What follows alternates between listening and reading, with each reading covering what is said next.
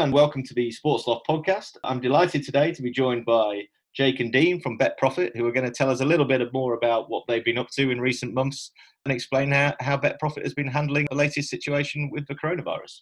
Jake and Dean, welcome. Sure. So at a high level, we're a secondary marketplace for sports bets where users can buy and sell percentages bets. So the idea is that sports bets are rapidly fluctuating in value practically every second, but right now the user only has one option, and that's to click the cash out button on their sportsbook. So we give them the opportunity to sell their bet to another user, and what we do is we price it for them. That way the buyer of the bet, they get a better price than the sportsbook is offering in terms of odds. And then on the flip side, the seller is getting a lot more money back from their bet as opposed to accepting the cash out rate. You can hear we are Americans, so we moved over to London about a year ago to start this. Market is the biggest in the world. Regulatory landscape was a lot easier to navigate than the US. So here we are. Perfect. And how have things been going sort of pre-January, February of this year?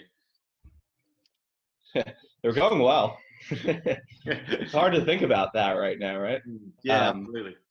No, our volume and our user growth, I mean, we were tripling in size every month. That being said, it's not entirely difficult to triple in size when you launch in October, but we were doing well. And then obviously March came and all of a sudden people were betting on Nicaraguan soccer and Belarusian soccer. So it was a different world.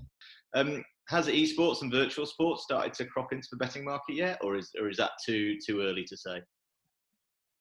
It's cropped into the betting market for sure. For us, our data provider doesn't allow us access, or they don't have access to esports or virtual sports right now. Right. So it would have been a heavy lift for us to put in another data provider to get that up and running during this time.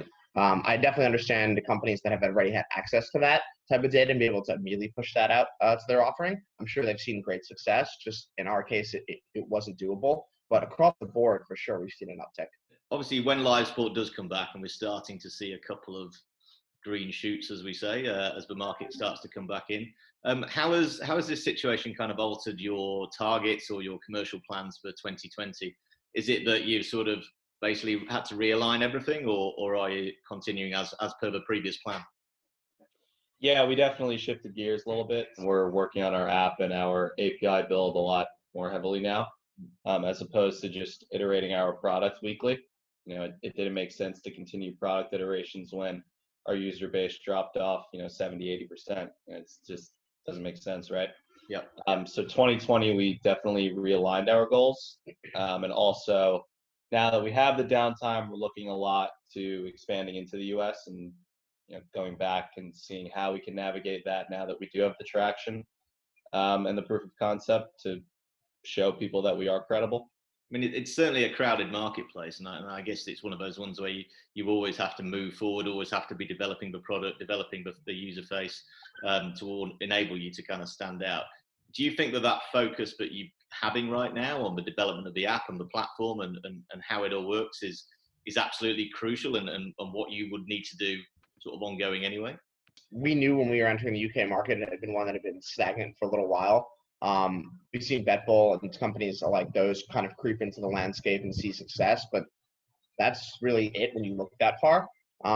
So keeping up with everyone and what they're doing, because these guys there's a reason their user interfaces look the way they do and their practices are the way they are, because they figured out what works and what doesn't. So it's a fine line of being able to keep up with them and compete with them on those bases while also differentiating yourself enough to drive focus.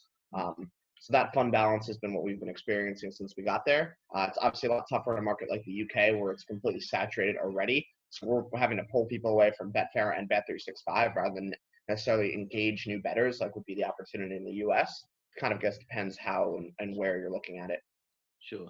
And obviously when live sport returns and we get back into that world, do you expect there to be a big surge? Because I sort of hear two viewpoints when live sport returns. The first viewpoint is that everybody's missed it so much, but it's going to hit peaks that it hasn't seen for the last sort of couple of years in the kind of short-term immediate hit when it comes back. Or do you think it will be a bit more, it's kind of gone away and been a bit forgotten and people have to ease their way back into it? Do you think you'll see that upfront surge, or will it take longer? Yeah, I think there will be a huge upfront surge. Also, it depends when sport comes back, right? And how it aligns with us being in a socially distanced world. So if we can't leave our houses and sport is on, I mean, my goodness, it's going to be through the charts. What else do people have to entertain themselves? Build a puzzle, watch a TV show, or bet on sports. I would bet on sports every time. But I think as time goes on and as we start to acclimate to this world a little more, then I think there might be a bit of a downward trend if fans can't be in the stands. I think that will be a pretty big factor. Yeah, and just from a bettor's perspective, I woke up this morning and I was like, "There's UFC on tonight." So from my mindset, I have pent up levels of frustration from not being able to bet, and I'm excited about it. Genuinely excited to see the matches tonight and whatnot. And I think that translates to a lot of the punters' mindset. Obviously, there's some that have been maybe a little bit disinterested, and from what you spoke about, you've seen that from the other end. But I agree with you and D, largely an uptick, and then probably or hopefully a leveling off at some point. Obviously, putting the sort of betting and the sports bit aside and the nature of your business, you are essentially a startup. How is that? How tricky is that to manage when you don't have the kind of infrastructure and backup plans that bigger companies might have at this stage of your obviously existence when something like this hits? What's it like managing a startup when you have a global pandemic? Yeah, it's difficult.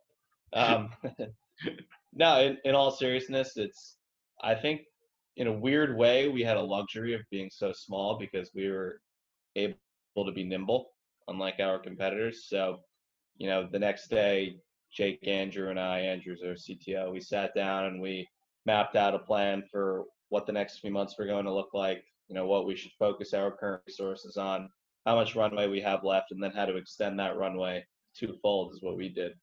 So in an odd way, it was nice to be this small. Our competitors, on the other hand, they had to make some serious decisions. They had to close up shops. They had to fire, bulks of their staff. I mean, I think that is a lot harder to deal with. Also, they're clawing back. I guess it's all a market share game at this point for them, right? And they're competing in a market share game with Nicaraguan soccer and at-home darts. So that's even tougher. So in a weird way, it was okay for us. Obviously, we couldn't keep iterating our product like we wanted to, so we had to shift gears. But all in all, I think it was a net positive compared to the rest of the industry. Yeah, I'd take our position over big players any day with this. We're able to turn around quickly, make a decision together with our team, which is the two of us and our CTO, in a matter of hours rather than weeks. So low overhead, easily agile. These are things that are mostly buzzwords when you think of the startup industry, but actually applied here. One final question for you guys on a personal basis. Obviously, you mentioned before we jumped on the call about, you're sat in Miami. How is it over there? Is it a strange environment, or having all this blue sky and beautifulness around you? Yeah, it's very strange being in sunshine every day. Forgot what it's like. Not complaining though. No. Yeah, it's good over here. Good's relative, of course.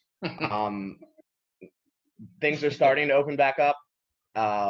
We'll see. I mean, who the hell knows?